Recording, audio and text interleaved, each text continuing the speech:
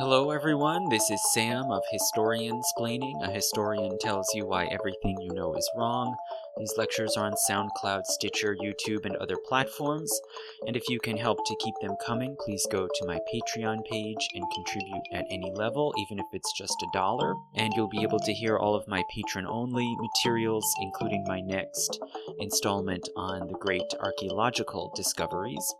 But now I want to play an interview that I just conducted with a fellow historian and friend, Deborah Hamer, who is a historian of the Dutch Empire. She has a PhD in early modern European history, but she is also a research fellow at the Omohundro Institute of Early American History and Culture, and she is an associate editor of Gotham, which is the New Netherland Institute's blog on the history of New York. So I wanted to talk to Deborah because in my own lectures, I've just been getting into the beginnings of colonial history, European colonialism, and particularly, of course, the Dutch keep coming up as early pioneers and early instigators of European trade and colonization abroad.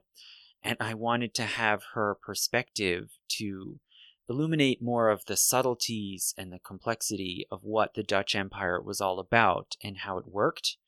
So I'm going to play in a moment my interview with her, which is the first time I've conducted an interview remotely.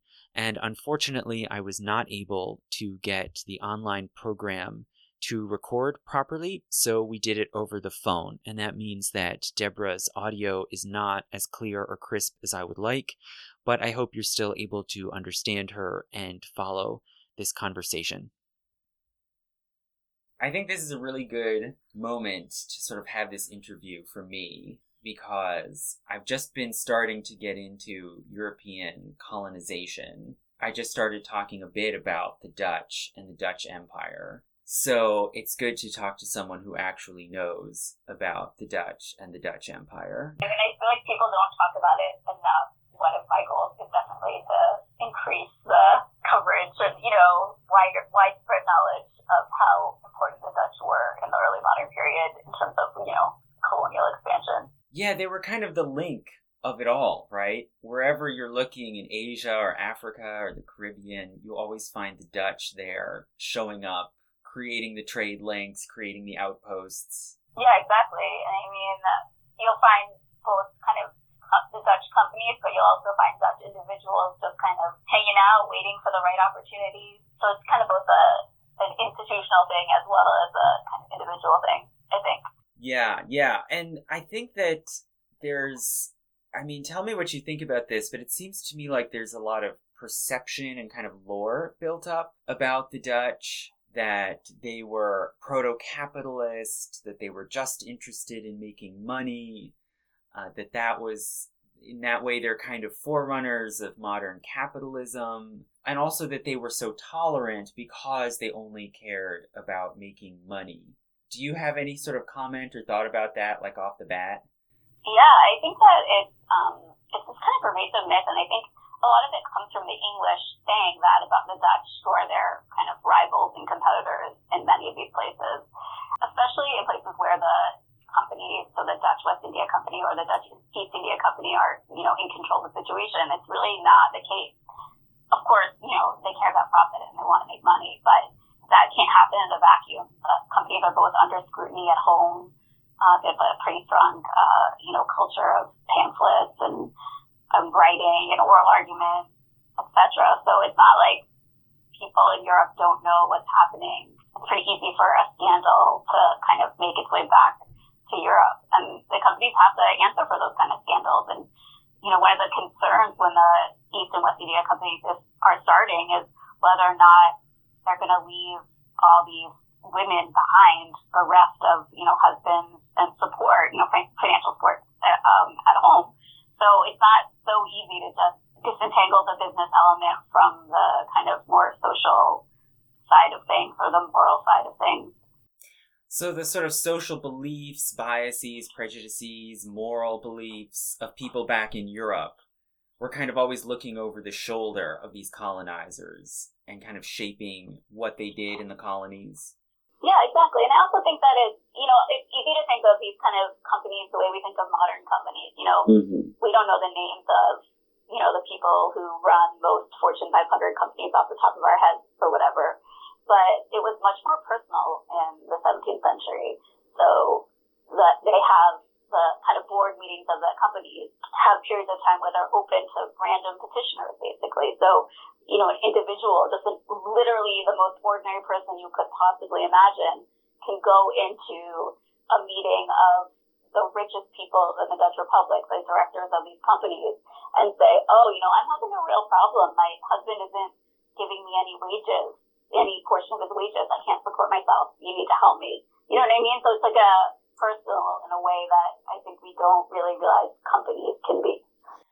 And let's just back up for a moment and talk about what is the Dutch East India Company. I mean, and in your work you mainly refer to it as VOC. That's the Dutch acronym, right?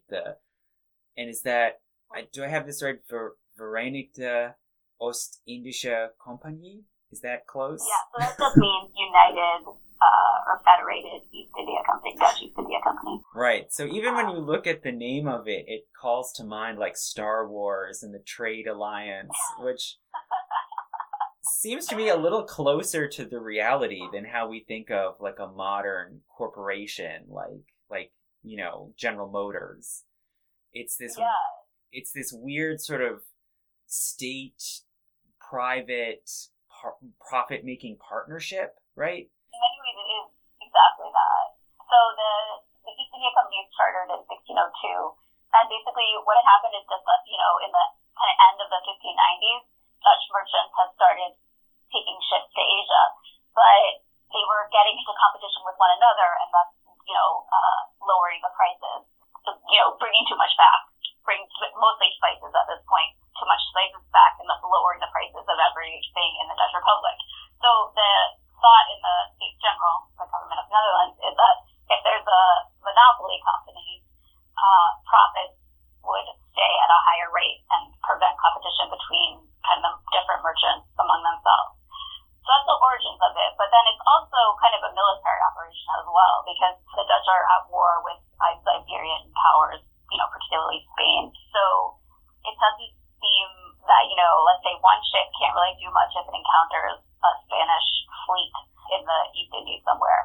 But a company where ships travel together can have kind of a strong enough military presence to disrupt what Spain and Portugal are doing in the East Indies. So this is really about also like this context of the Dutch revolt, which is this Dutch revolt against Spanish rule that starts in 1568 and doesn't conclude finally until 1648. So this is kind of a midpoint within it when the Dutch are trying to assert themselves globally to take some pressure off of their home territory, basically. Try to take the fighting to other places that are not the Netherlands.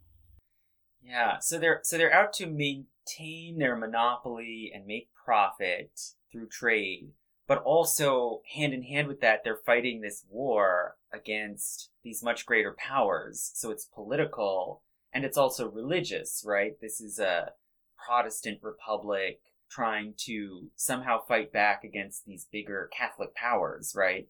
Especially Spain. There's definitely a religious component to the fighting. Although, it's not like it's so easy for the Dutch to get along with the English in the East Indies either, even though both sides are ostensibly Protestant powers.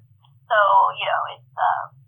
it's complicated always. So I know of you mainly as a historian of the Americas, and you've worked on New Netherlands, and you're working on Brazil now, right? The period of Dutch power in Brazil. Yeah. And yet, when I asked you, well, what are things you've worked on that are illuminating about the Dutch and the Dutch Empire, what you sent me was papers about Batavia, which is in Southeast Asia. So can you just briefly tell us, where is Batavia and what kind of colony was that? So Batavia is a really interesting spot, in my opinion, that, Americans don't think about too much, but Dutch people are very cognizant of. So it's this kind of, the Dutch East India Company kind of is sailing around, from 1602 on, and they keep on talking in their correspondence about how it would be much better if the the Dutch had a rendezvous point, somewhere where they could kind of stockpile all the goods they're gathering from different places in Asia. So they're, in India, they're in Japan, they're in all these different places, and the weather and the currents, etc., don't align so that it's easy to get all these goods back to the Dutch Republic. So they want basically to have this point where everything can be gathered, and then a few fleets a year, usually 3, will return everything together to the Dutch Republic. So that's kind of the genesis of it, and then they kind of settle on Batavia as the spot because it has a very nice harbor for deep, ocean-going vessels, but also it's kind of a weak spot. The local Asian rulers are not super powerful, so the Dutch kind of, in 1618, 1619, actually seize upon an English assault on them, on the Dutch, to capture this city. And initially they really just only have kind of the city and its direct environment under control, and gradually over the course of the 17th century, they get a little bit more into the countryside. But I think that's a pretty special spot because the Dutch really want to, at least initially in this early period, they want to have a kind of Dutch city in Southeast Asia, and it's a question, how is that going to happen? What colonists can we get to come to this place? And especially what colonists can we get to come to this place when it's not actually an agricultural colony? It's not really intended to be an agricultural colony, though it becomes a bit more agricultural as the 17th century progresses. Okay. But also the importance of it is really rooted in the fact that one of the most important products, obviously everyone knows this, from the East Indies are spices. And so it's very well situated to be a place to gather up these kind of spices, like cloves and mace and things like that. So that's initially kind of in the early 17th century, that's why Europeans want to be in Asia. Later on, in the 18th century, when we think about it, we think more about calicos and products from India. So this is kind of a different moment, a little bit of a different moment than it will be in the 18th century when the English get more powerful in Asia and the Dutch kind of weaken a bit. So, and the site of Batavia is just the name that the Dutch apply to the town of Jakarta, right? So it was previously known, and now today again is known as Jakarta, and it's on the island of Java, but the Dutch name it Batavia, which is just the Latin word for Netherlands, right?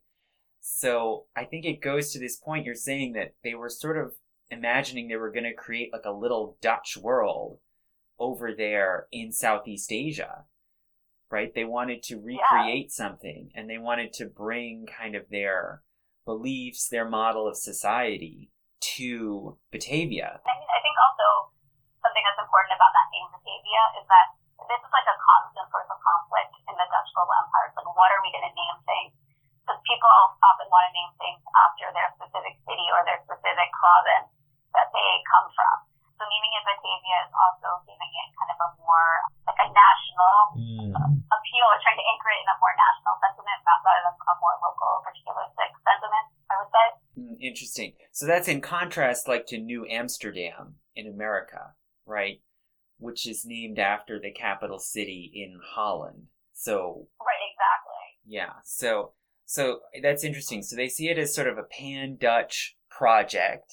And you looked particularly at marriage laws and policies and used them to sort of reveal, I think, what the Dutch were up to in Batavia.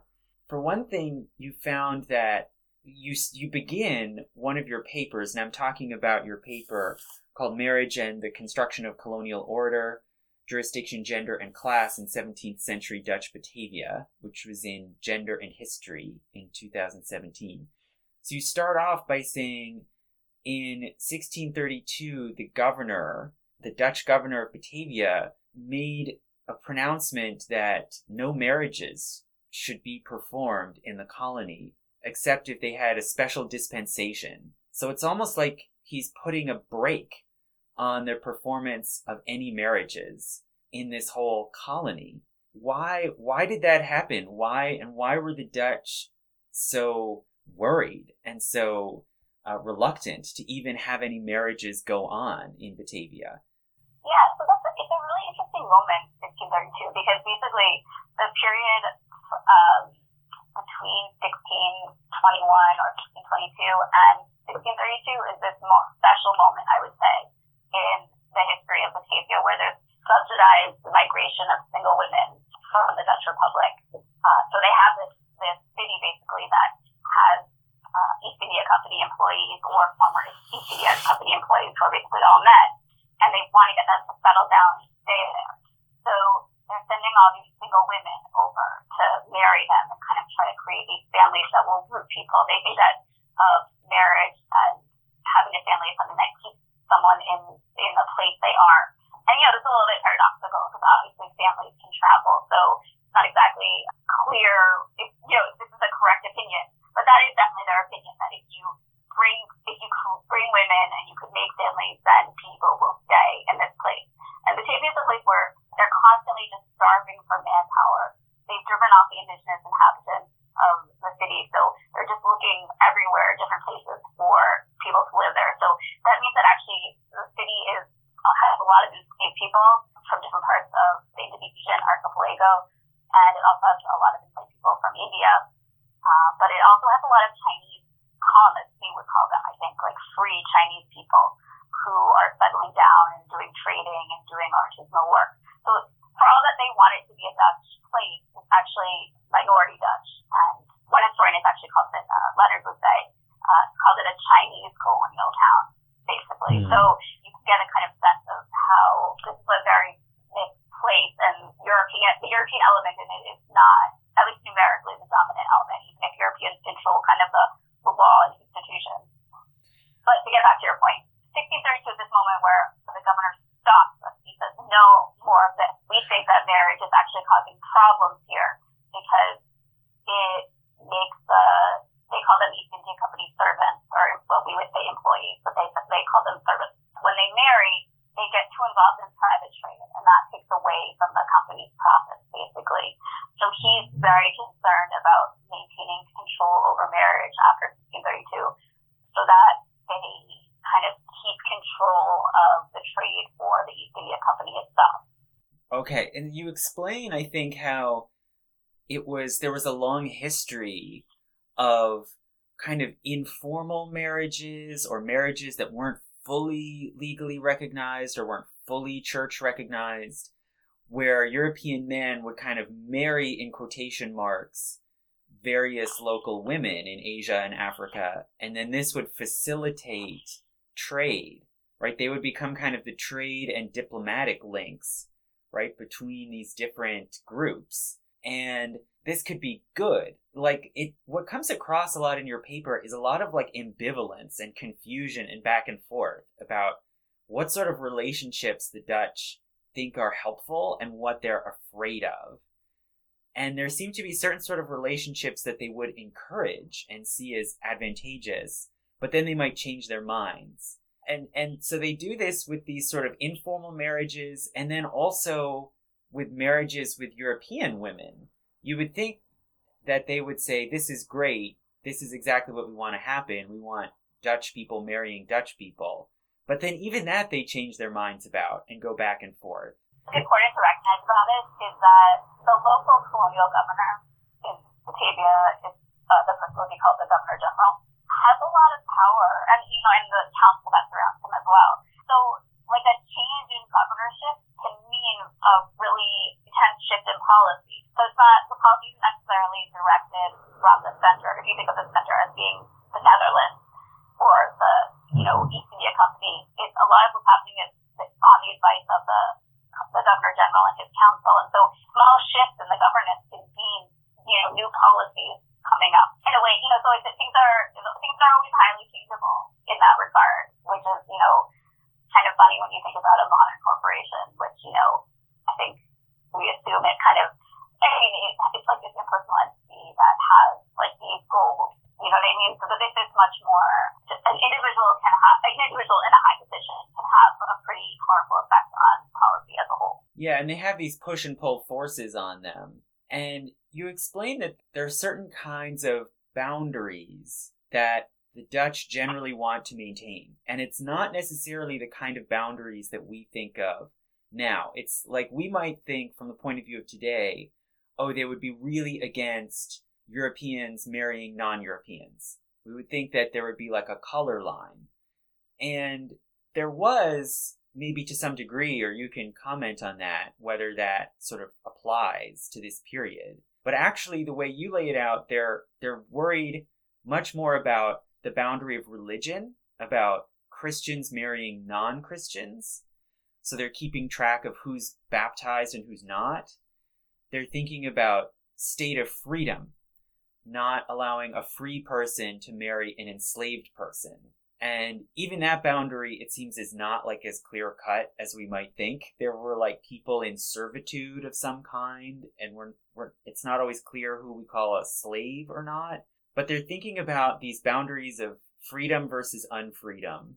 And they're also thinking about class status and trying to maintain, well, we don't want a high status person marrying someone from a lower stratum of society.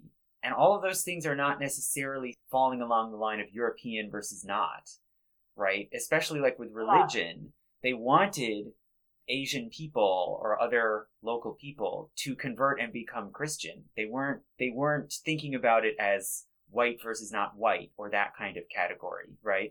Yeah. I mean, I think something to remember also is that the Reformed Church is pretty strong in Batavia, as opposed to maybe some other places in the colonial world. There's a whole church council, like a consistory formed.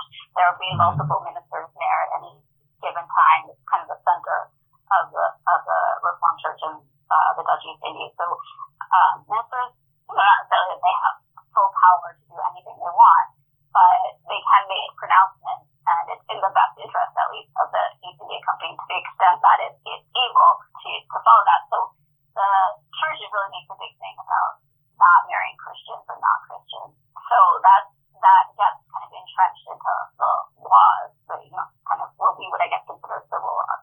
So it's difficult to disentangle them like that in the early modern period. So yeah, Christianity and non-Christianity is a huge line that they don't want to cross. So they are sometimes willing to, the extent of the Christianity or the belief of some of these women is certainly something that's, under question, or, whether they're actually enthusiastic about converting is unclear. But yeah, so that's one big line. And then the line between enslaved and free is another big line, because they don't want there to be confusion about who is free and who is enslaved, even though that confusion is kind of built into the system. Because, who knows what, mixed race children obviously can found. And then also there are different kind of traditions of servitude and in Asia that, don't exactly match what we would think of, as Americans, we think of as chattel slavery. So there's all kinds of things. And they really don't also like it when ethnic groups mix, because each ethnic group has a different kind of labor responsibility or taxation responsibility. So they don't like it when those groups get mixed up, because they like to have this kind of administration where they can say, oh, the Chinese people, for example, owe a poll tax. We're going to collect this tax from them, whereas other groups might instead owe military service. So they're intent on keeping that neat, but at the same time, when they go, they do a lot of censuses in Batavia in general, in the Dutch East Indies. But when they go to do a census, they just record the ethnicity of the person they perceive to be the head of the house. So usually like the husband or father. And then they just assert that all the other dependents in the household are that same ethnicity, even if it's hardly a sure thing. There were very few Chinese women in Batavia, even though there were many, many Chinese men. So these Chinese men are marrying all kinds of different women, and authorities kind of align that when they make these census determinations. Or, they don't talk to people exactly in the house to figure out what's going on. Yeah, so it's not the sort of population control we might think of in a modern society where you're trying to tag each person and regulate them directly, right?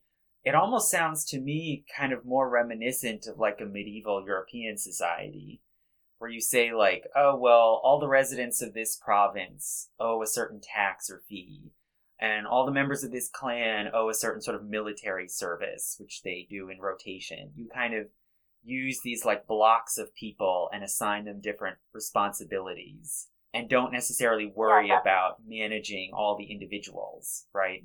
Yeah, exactly. And so the Chinese population has what they call a head man, basically a person who kind of deals with internal disputes within the community or low-level kind of crimes or disputes. So Dutch don't really want to get involved in, every single detail of all these different groups who are living in the city.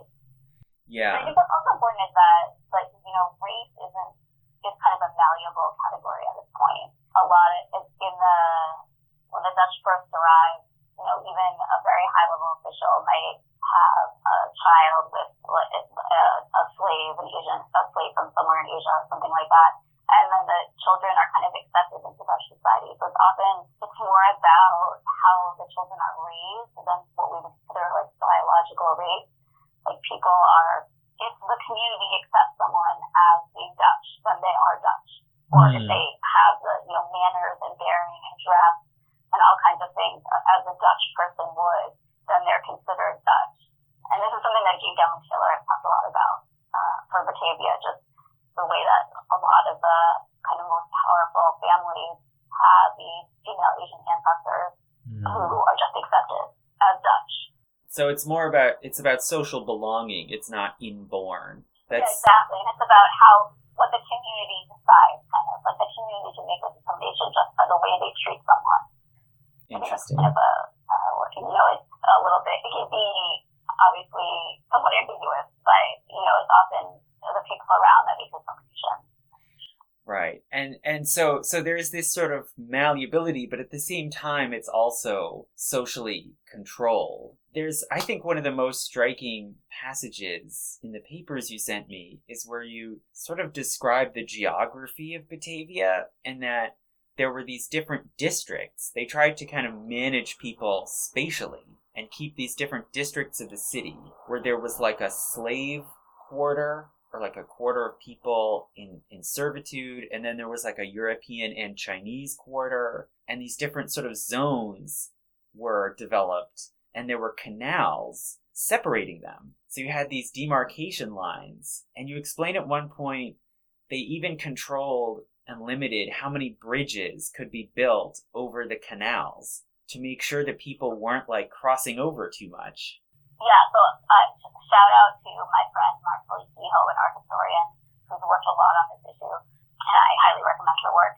So yeah, she found that these cities are general, there's more rigorous thought put into how people are going to move through a city than we normally think. Like the architecture really is meant to have influence over the spaces that people can occupy. And sort of you can see these controls and limits around marriage as kind of another layer of the same thing, right? Of making sure you monitor who gets linked to whom and make sure that these boundaries stay clear. And you talk about this incident, which was like, it was so mind-boggling to me, and I think partly it's because the whole mentality behind it is so different, but there was this sort of struggle in 1624 between the Dutch and the English.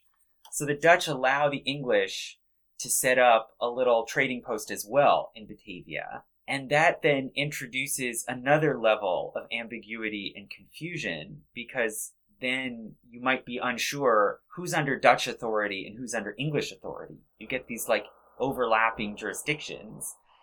And then the English decide it's not working for them. They want to leave and go off and move their outpost to a different island. And they're going to take all of these servants and laborers with them. But then the Dutch object and say, no, you can't take all of these subjugated laborers with you, because there are marriages that would be broken up, and it leads to a big fight. So can you explain a little bit why they got into this fight and how it worked out? Yeah, so basically something to remember is that the Dutch and English East India Companies in this period are not combined, definitely not combined, but kind of are supposed to be allied with each other. It's supposed to be this like kind of Protestant alliance against Catholic power.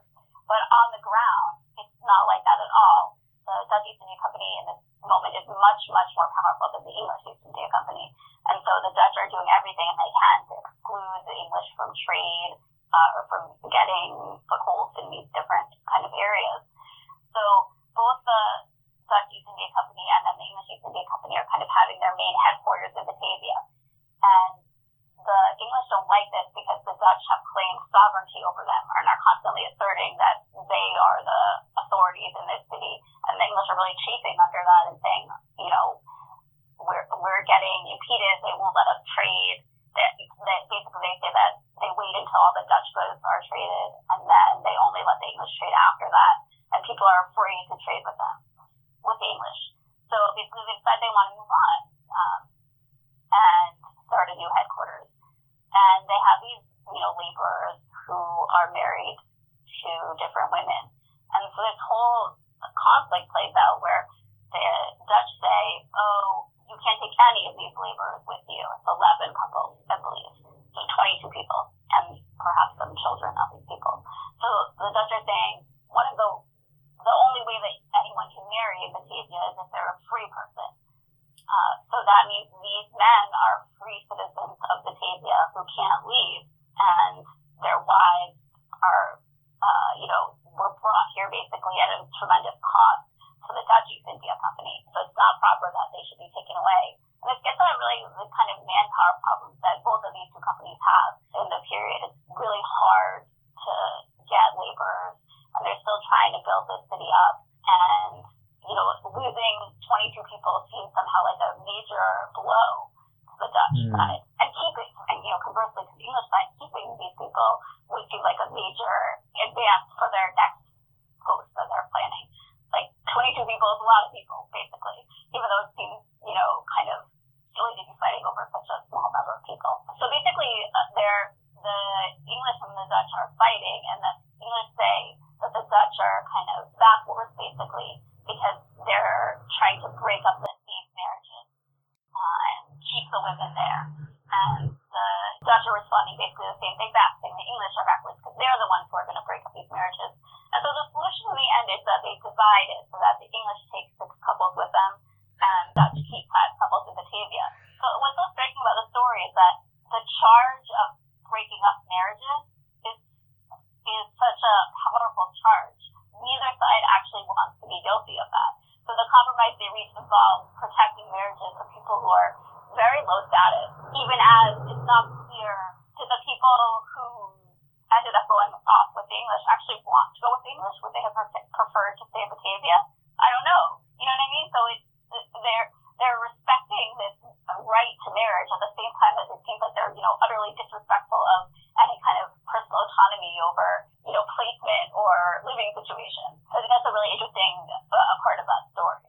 Yeah, and again, it seems like such a throwback to a different era where no one in this whole argument ever seems to have thought of, why don't we ask these people what they want to do and let them decide? But right, exactly. It's like they want to have it both ways. It's like the Dutch are saying, oh, these people are free people. They couldn't have gotten married otherwise. But then, no one is saying no one's actually saying to them, well, you could actually decide, which place you want to go to or which company you want to be in the service of. So it's always, the authorities are deciding based on what's in their best interest to recognize or not recognize. Yeah, and they come up with this funny compromise, which almost sounds kind of like Solomon splitting the baby, right? It's like you take 6 of the couples, we keep 5 of the couples, and presumably both sides are happy with that.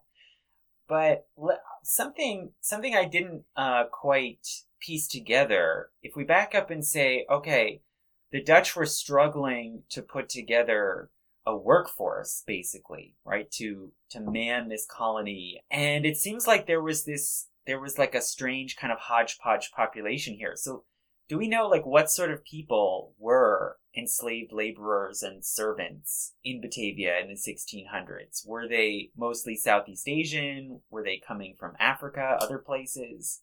So a lot of them are coming from the Coromandel coast of India, where there is a famine, basically, and so the Dutch are kind of capitalize on this, the lack of food, to enslave all these people who can't support themselves, and they bring them over to Batavia.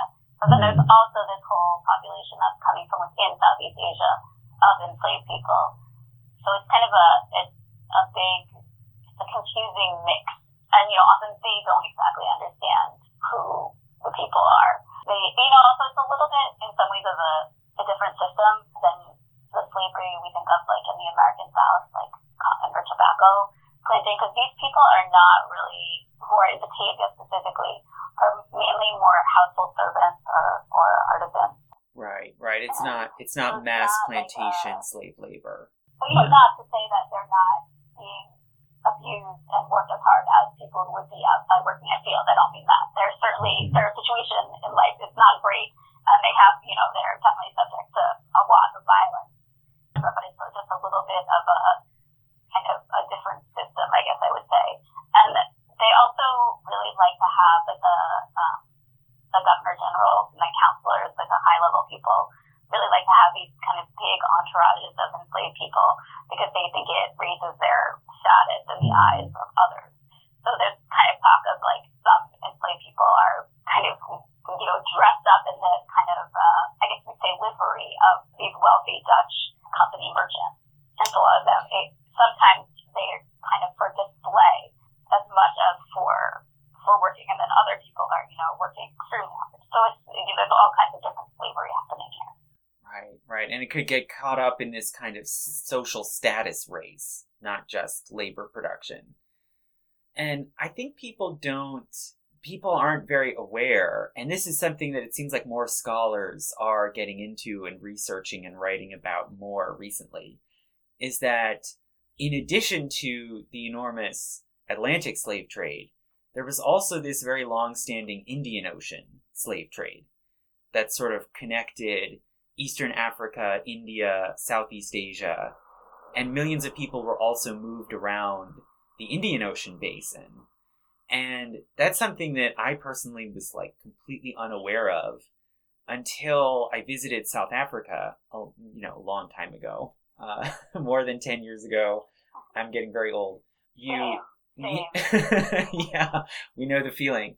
But one thing that you encounter, and that's just part of that world in South Africa, especially around Cape Town, is the Malay community. And those are people who, they're generally called Malay, but they are descended from Southeast Asian and South Asian people who were brought as slave laborers into the Cape Colony. So another Dutch colony clear over on the other side of the Indian Ocean.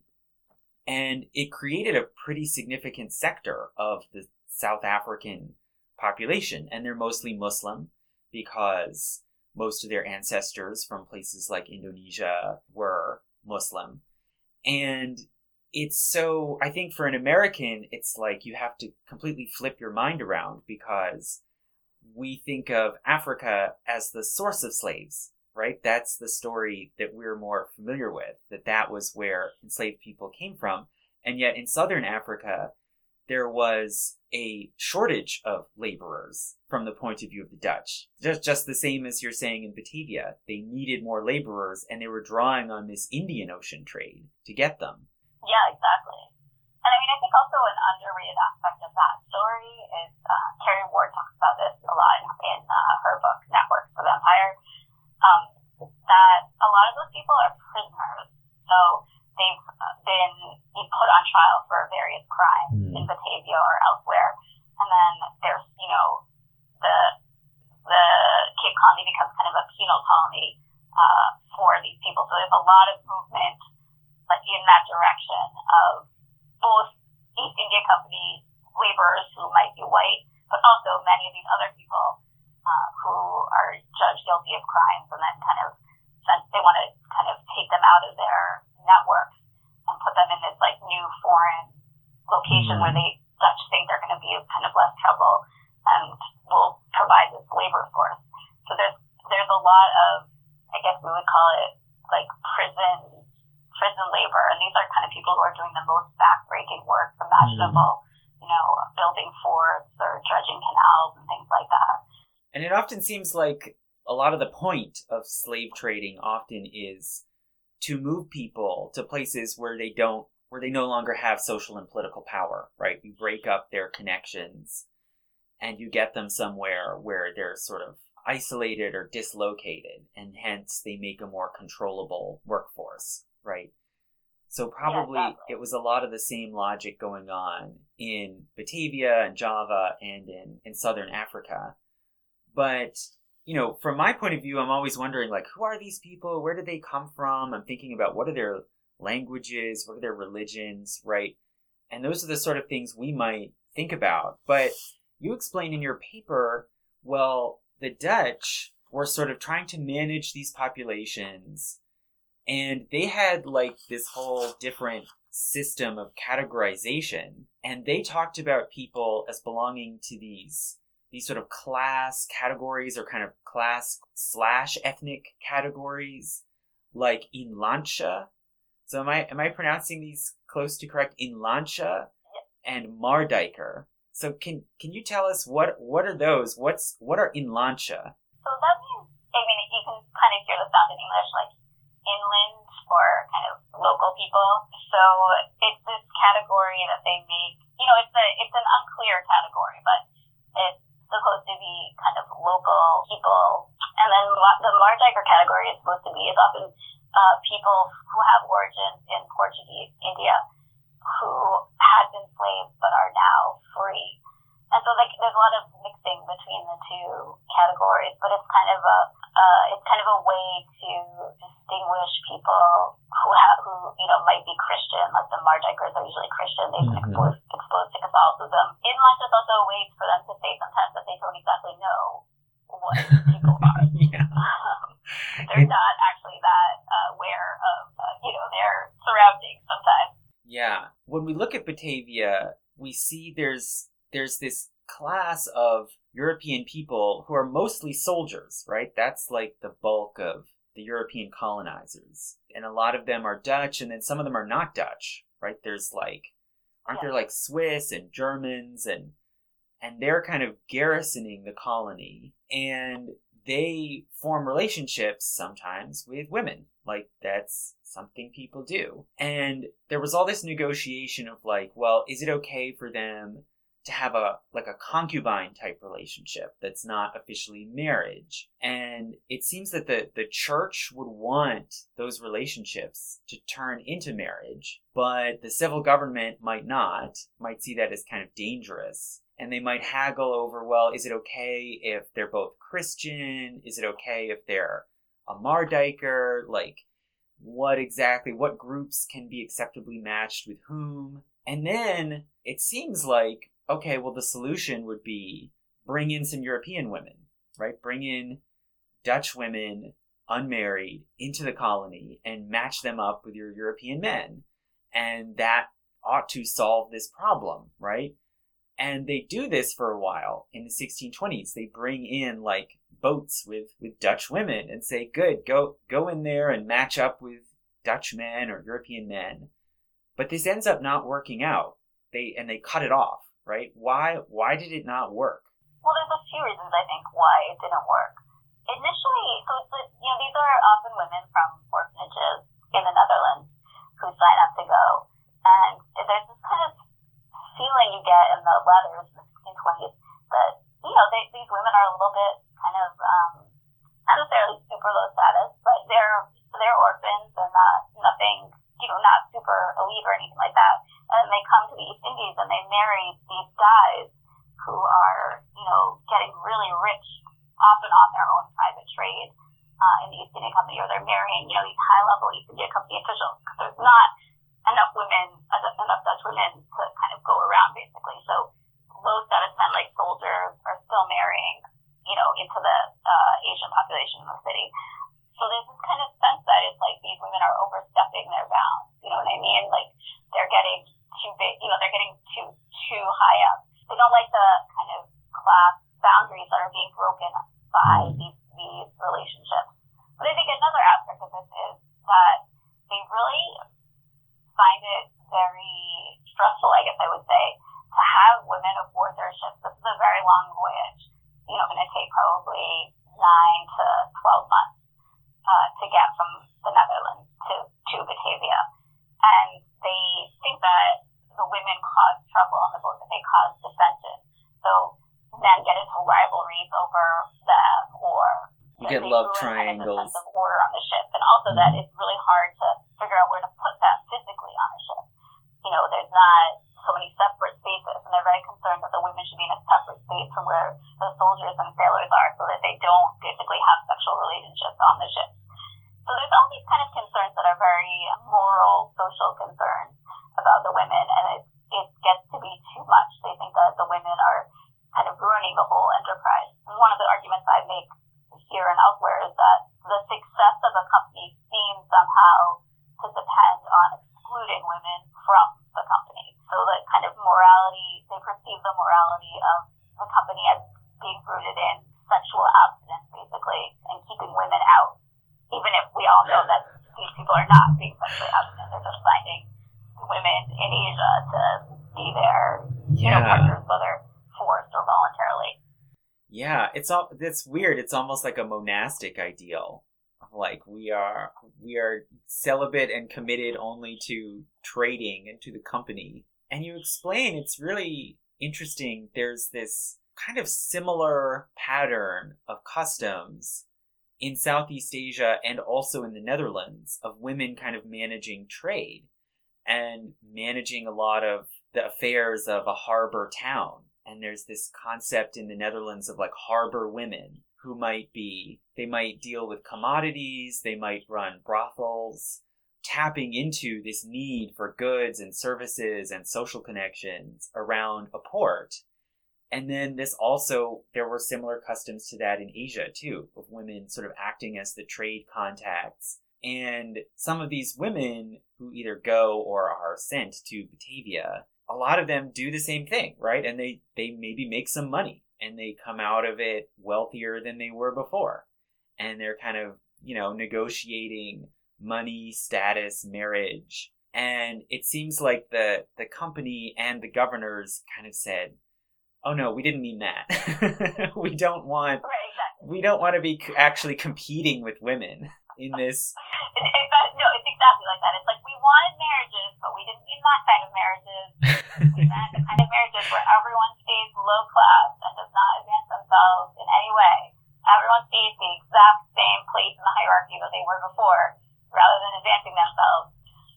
That's the kind of marriages they want, and that's just not the way that it works, because women actually are, in this period, in both Europe and Asia, quite important for conducting trade. And sometimes the women are objectively conducting trade, on their own, of their own. They're making the decisions. And sometimes, the husbands are using the wives as like a cover for their own activities, or, a combo of both. But having a wife is really key to succeeding in this commercial world, because it brings you more contacts, more capital, and the people who are married kind of have a leg up over the people who are single in that regard. That's very objectively, and the company's like, we didn't mean that. Yeah.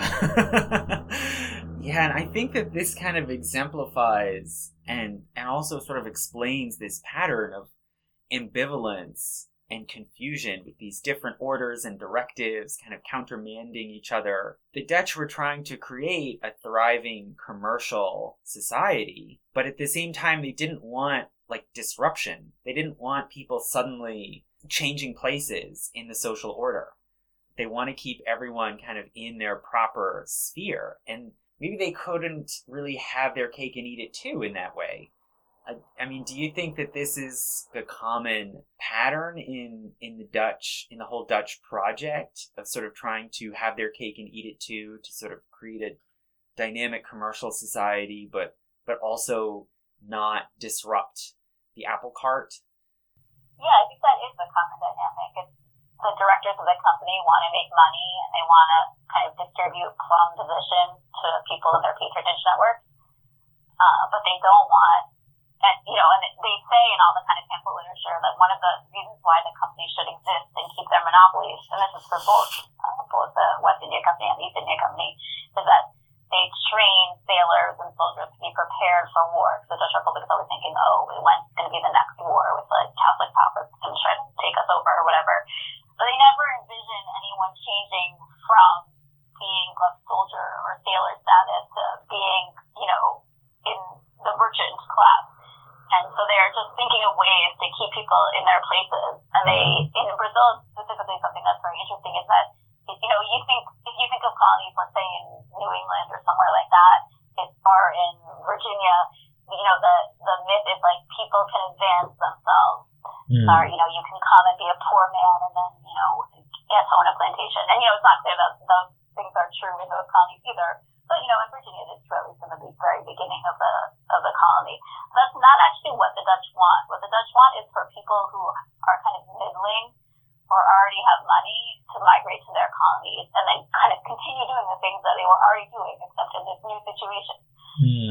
So it's very kind of, it's rigorously organized, or at least it's attempting to be very rigorously organized, even if it's not always rigorously organized. Yeah. And I think, one of the earlier points where I talked a bit about the Dutch myself in Historiansplaining was I talk about objects from American history, sort of a series on what different objects reveal. And one of them that I chose was this iron fireback that was found in the remains, the foundations of a Dutch estate house in the Hudson Valley near Albany. And this fireback shows a figure. It looks the same as other ones that were made in the Netherlands. And it shows this figure of a robed woman, sort of like a classical figure of a woman with a lion, and they're enclosed in a fence with like trees and bushes. And it seems it represents like the Dutch garden, and that they sort of thought of the Dutch Republic as this like sheltered little like paradise garden where everything would be peaceful and well ordered, and they were kind of trying to then reproduce that in the colonies and maybe even extend it out so the Dutch garden is like the whole empire.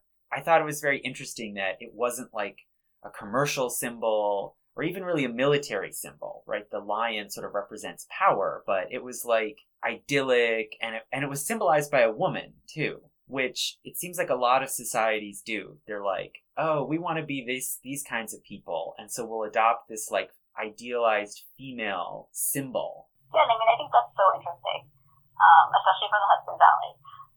But I think also it's like they think that order resides in, and this is work that Suzanne Estrell Romney has done really brilliantly in a number of places, but they think that women represent kind of order in households, that there can't be order if it's just single men running around. You have to have families and wives, and that's how you kind of claim land and get it into kind of a productive place.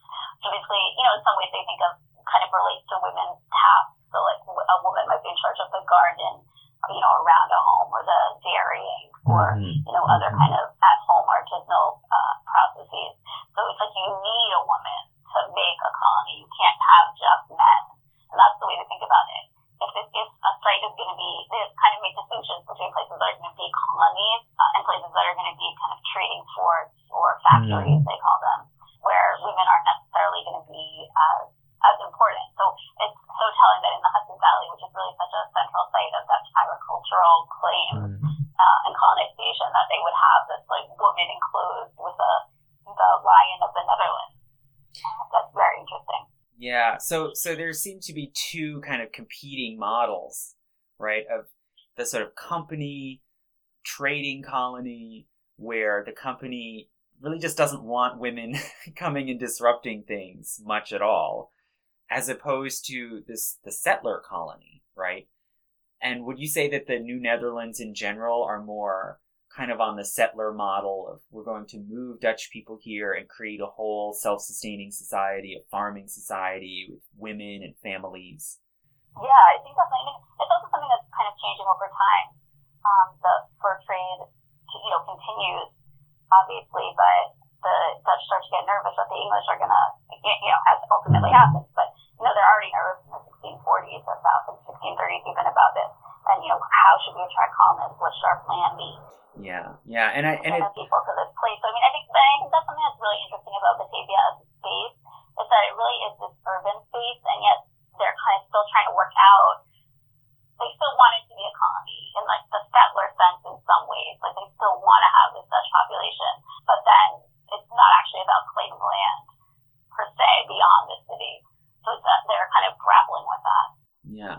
And you mentioned Dutch Brazil. So again, a lot of people don't even know that the Dutch took over the Pernambuco area, right? The sort of northeastern corner of Brazil for about 30 years, right? Yeah, so 1630 to 1654.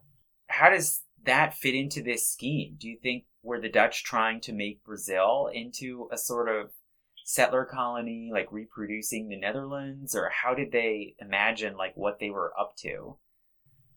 I think that's what's so interesting about Brazil is that they imagine, even in plans for the conquest of Brazil, they have this imagination that everyone on the ground is going to welcome them and actually kind of want to become part of the Dutch Republic or, acquiesce to their rule. So we'll be greeted as liberators. Indigenous people there who are being mistreated by the Portuguese. So they'll be really happy when the Dutch appear to kind of free them from the yoke of Portuguese oppression. Never mind that the Dutch end up oppressing them and enslaving them as well. That's not part of their calculation. I mean, they think that among the European population, or the European descendant population in Brazil, that there are a lot of Jews, actually, crypto Jews, and that if they come, these people will kind of, throw off Catholicism and, reveal themselves as Jews, and they also will welcome the Dutch because they'll be able to practice their religion openly again. So they have all these kind of ideas, and it doesn't really come to pass when they arrive. They don't really get so much help, and it's kind of a very long slog till they actually gain control of some of the countryside, whether it's sugar mills and that, because that's what they're really after, this sugar production in the colony. So they have it's like that kind of same kind of thing where there's tensions. It's like, they want to talk about how they're going to increase migration from the Dutch Republic of families, but then they also want the Dutch people who are there to kind of integrate with the Portuguese population and, create some new amalgam that will be loyal to the Dutch. It is another one of these episodes that it was much shorter than the Dutch involvement in Southeast Asia, right? The Dutch continued to control Indonesia, what we now call Indonesia, till the 20th century, right? Yeah. But it's so interesting and confusing, like what were they up to and how Judaism too fit into this Dutch project. They could actually kind of turn it to their advantage. And it's the first time, correct me if I'm wrong, I believe it's the first time that a European power openly allowed Judaism to be practiced legally in a colony abroad. Yeah, I mean, the Brazil colony is so important also because that's what kind of opens up the Atlantic to this, important Jewish presence in the 18th century. So a lot of the people are descendants of these kind of Jews who come to Brazil in the 17th century. And a lot of the privileges, not all of them, but then some, and then the privileges that they're getting from the Dutch kind of force England to up the ante on the privileges that they're willing to give Jews to trust them to their colony. So it's such an important moment for Jewish history. I've researched more about British North America, and I know that very often when you say, why were there some Jews in New Amsterdam? Why were there some Jews in Newport? Who were these people? Where were they coming from? It often traces back to Dutch Brazil. That was kind of the nexus where a lot of people came together and then emigrated to other places. But I think you can't like for European powers, having what they call seasoned colonists is so important. People who are already used to the deep environment, people who kind of know how things work. It is those people are just such attractive targets to give privileges to, basically. Right. So it really gets you your foot in the door if you're someone who's actually lived in the New World or in a tropical environment, right? Which exactly. Obviously Brazil, the Dutch islands in the Caribbean, Batavia, these would have all been radically different environments to live in from Amsterdam or Middelburg. And the last thing, I think you kind of brought this up a bit, the question of Dutch exceptionalism, how the Dutch Empire compares to or reflects on these other European empires. And I think that's a very tricky question, especially because most historians tend to specialize in one country or another or one empire or another. And like you said, well, the way the Dutch were imagining their empire and trying to run it is very much in contrast to this idea that the English colonies were a place where almost anybody could show up and advance themselves. and that it was more of kind of a free-for-all. But I think, it's very much a question, how much was that true, even in the English colonies? And where and when and to what degree? And did the English really like that idea either, right? Or were the English also kind of trying to create little Englands, like New England is New England, just like New Netherlands, they did want a certain elite, and they wanted to create a certain model of life and how society should work. And a lot of it was kind of being reproduced from what they knew and what they liked back in England. So I think, I guess the question for you would be, do you think that what you've found and what scholars are finding currently about the Dutch Empire and the Dutch colonies, do you think it reflects broadly on European colonialism in general? And should it make people think differently about European colonization and what Europeans in general were up to back in this early era in the 1600s? Yeah, I think definitely. I mean, I guess my position is that the Dutch are actually much more like other European empires than unlike them. Mm-hmm. And, especially the question of diversity, that's like the first thing you think of when you think of any Dutch colony. But, some of the English colonies were also quite diverse in the 17th century. So I think that is something that kind of is too exaggerated in the historiography. And at the same time, Stuart Schwartz has made this point really elegantly for Brazil specifically, but, we think that the Dutch are so tolerant, etc., but there's actually this long kind of vernacular tradition of tolerance within religious tolerance, even within Portuguese society. So I tend to think that the Dutch is more alike than different. But what I would say is very interesting about the Dutch and why, it's useful for historians of all empires to study them is that, the Dutch are traders, but, so are lots of other people in the Atlantic world in this period. And I think if we understand more about what Dutch merchants were up to, we will understand more about what, English merchants and Spanish merchants and all these people are also up to. We like to think of, or Atlantic colonization as very much like a land-based thing. But there's all kinds of things happening on the water and on, the edges of land and ports and stuff like that are just as much part of the story as, the land-based colonization and settler colonialism. So I think that's where telling the Dutch story is really important. Yeah. And I'm hoping to talk soon to Melissa Morris about the early colonies in South America and the Amazon area. And, one of the striking things that comes through is there was this long, long history going back to the 1500s of just sort of sporadic, opportunistic trading, raiding, piracy. And that this went on for a really, really long time before they started to set up a little camp, set up a little fort. It was really this sort of trading colonialism that led the way for a long time before there was any massive control of land, right? And settler colonization like we think of now.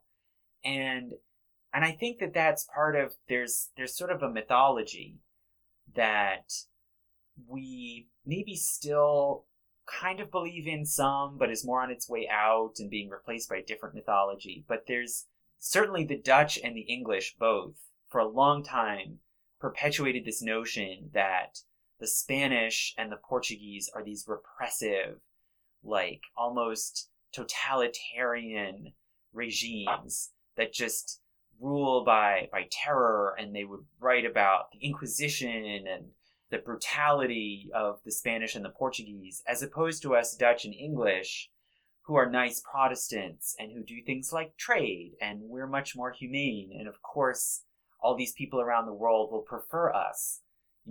It made a lot of sense, when you were saying the Dutch just sort of convinced themselves that they would walk in and people on the ground in Brazil would just embrace them and greet them as liberators because they were so much better than those terrible Iberians, right?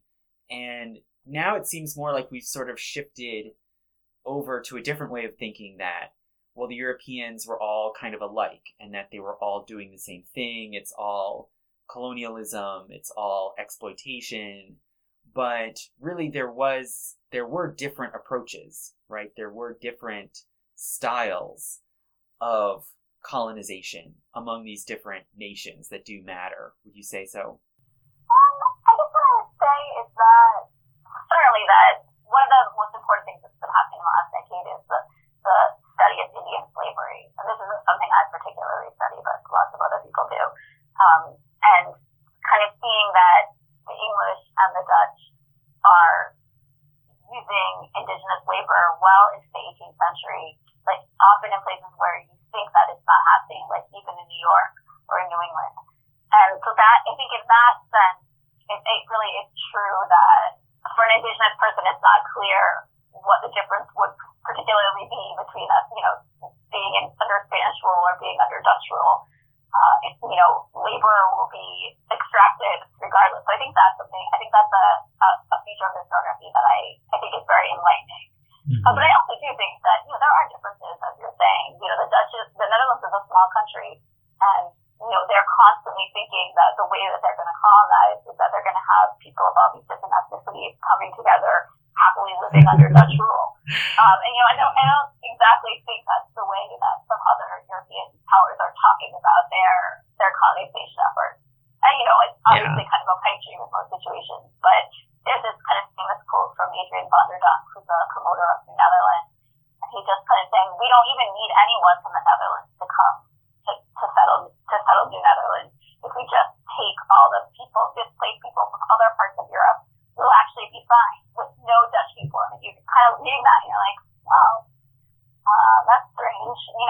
Like how are that's kind of to some extent the plan they put into operation in New Netherlands. They have like Long Island has all these English towns that are ostensibly under Dutch rule, but then when the English arrived in 1664, they're perfectly happy to switch over to English rule and have no loyalty per se to the Dutch. So it's I think that's something that is worth thinking about with Dutch colonization, that there's just this tremendous reliance on other people, non-Dutch people, to be part of the project. Yeah, well, and I think it is true that a lot of the so-called Dutch colonists in New Netherlands, by the time it was taken over by the English, a lot of the so-called Dutch colonists were French and German. And that continued to be, it was kind of an amalgam of like Reformed Protestants and even some Lutherans kind of thrown in under this like Dutch umbrella. And I guess the last point, we've sort of circled all the way back to America, both of us being Americans. But it's interesting how that quote that you mentioned from Onderdonk, it sounds strangely reminiscent of the way Americans today talk about America. That like, we're just the melting pot and we'll just bring in, all the people who have been rejected from various parts of Europe, all the people who have been persecuted can come here to America and just become American, and this works for us, and everyone can fit under this umbrella. And it's this, sort of idealized image of like, we're just a big social experiment that's not tied to any ethnicity. And it makes me think that maybe because there are some resonances, there are some echoes in how we talk about modern America from the Dutch, that we maybe kind of make them in our image, right? We sort of adopt them as like proto-Americans, proto-capitalists, right? And I think I even saw a few days ago some headline about the Dutch were Americans before America. Like they were a republic and they were capitalist and commercial and tolerant. And we sort of, we kind of cast them as like, yeah, Americans before America. Yeah, I think that's such an interesting point. And I think part of it goes back to, what colonial American historians have been doing in the last few decades. There's kind of this long battle between historians of New England and historians of Virginia about, which one was the kind of seat of America, who was the, progenitor of the United States. And then some historians of what's called the Middle Colonies, so like New York, Pennsylvania, Delaware, came in and said, well, no, I think that this region is actually kind of the start of the United States because of all those reasons that you're saying. So I think it is true that we're always looking for origin stories. the Netherlands is cast as a republic in that model, but it's not exactly a republic even in this period. The House of Orange, the kind of pseudo princes of the Netherlands, are pretty important figures, and merchants can kind of control the country. So it's a little bit funny to look at them as kind of the origins of the republic. Yeah, and weren't the princes of the House of Orange, weren't they called Stadtholder or something like that? Which is this funny title, like state leader. It's a very weird, ambiguous kind of arrangement, right? Yeah, so it's not supposed to be hereditary per se, like a hereditary nobility, basically, but it kind of becomes hereditary. And then there are periods where there's kind of two parties in the Netherlands called the Republicans and the Oranges. So the Republicans are kind of these merchants who want more control for the different provinces that they are in control. They want to be, they're the governments of the different provinces or the different cities, so that's what they want. And the Oranges want like a much stronger princely figure to kind of be in control. So there's like periodic fighting between the two factions. Yeah, so I think we can already kind of see from this conversation, like, when you look at a place that's been off the radar, like Batavia, even though it's a very important, long-standing colony, but when you look at things and you start from there, it kind of makes everything look a bit different, right? It changes the picture around when you then come back and talk about Europe and North America. Yeah, and like you were saying, people are always looking for an origin story, sort of which origin story works well for them. And you could say David Hackett Fischer's massive book, Albion's Seed, was kind of like a peace treaty where he says, well, there are these different hearths, there are these different groups from England that came over to America and created these different regions. You have the Puritans in New England, and you have the West Country folks in Virginia, and the Scotch-Irish, and the Quakers from northern England in Pennsylvania, and that's why you get this regionally complex America. And I think I read it and I said, well, where's the Dutch? Leaving aside, what about Native Americans and Africans and all these people who are not European? It's like, what happened to the Dutch? Do they just sort of fall in the cracks here? And I'm sure many people in Dutch history and Dutch studies are often asking the same question. What about the Dutch? Where did they go? So I think this was a really illuminating conversation, and I think it worked well to sort of question our perceptions and our mythologies about the Dutch Empire, about early colonization, by coming from this kind of unusual place that Europeans and Americans need to think about. So thank you so much for having this conversation and being flexible, being a guinea pig. And is there anything else you want to add, or any concluding thought? I guess I would just say more Dutch history everywhere. Right. More Dutch history everywhere. Very good. Thank you for talking to me and letting me get some of the word out.